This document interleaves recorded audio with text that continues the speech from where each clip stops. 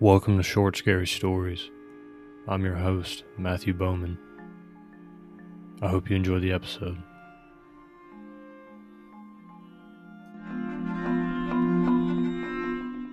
I had been working late at the office, trying to finish up some important work before the deadline. By the time I was done, it was already past midnight, and I was the last one to leave the building. As I made my way to the elevator, I couldn't shake off the feeling of unease that had been gnawing at me all night. It was a strange sensation, as if I was being watched by someone or something. I tried to brush it off as paranoia and got into the elevator. As the elevator descended to the parking garage, I couldn't shake off the feeling of being watched.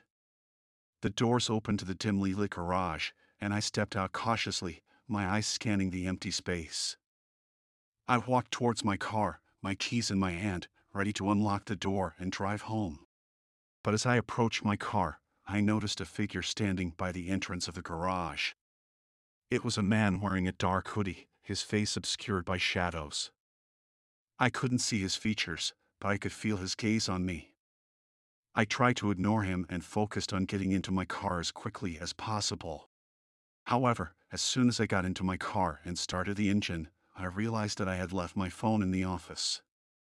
Cursing under my breath, I turned off the engine and stepped out of the car, making my way back to the elevator. As I walked back, I saw the man in the hoodie approaching me. My heart rate quickened as I tried to walk faster, but he matched my pace, closing in on me. Panic set in as I realized that I was alone with a stranger in an empty parking garage at night. "Excuse me," the man said, his voice hoarse and unfamiliar. "Do you have the time?" I didn't stop to answer him and continued walking towards the elevator, my hand reaching for my phone in my pocket. But before I could dial for help, the man lunged at me, grabbing me by the arm. I struggled to break free, but he was too strong. He pulled me towards him, his other hand reaching for something in his pocket. It was then that I saw the glint of a knife in his hand. I screamed for help, hoping that someone would hear me and come to my aid. But the garage was empty, and my voice echoed back at me. I knew I had to fight back, to do anything to escape from his grip. With all the strength I could muster, I kicked him hard in the groin. He stumbled back, and I broke free from his grasp, running towards the elevator.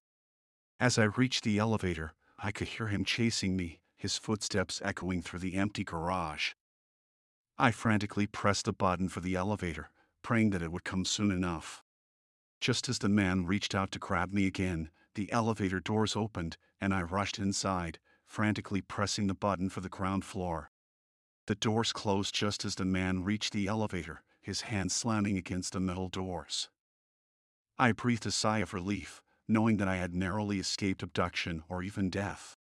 It was only as I drove away from the garage that I realized how lucky I had been. If I hadn't kicked him, if the elevator hadn't arrived in time, things could have ended much differently.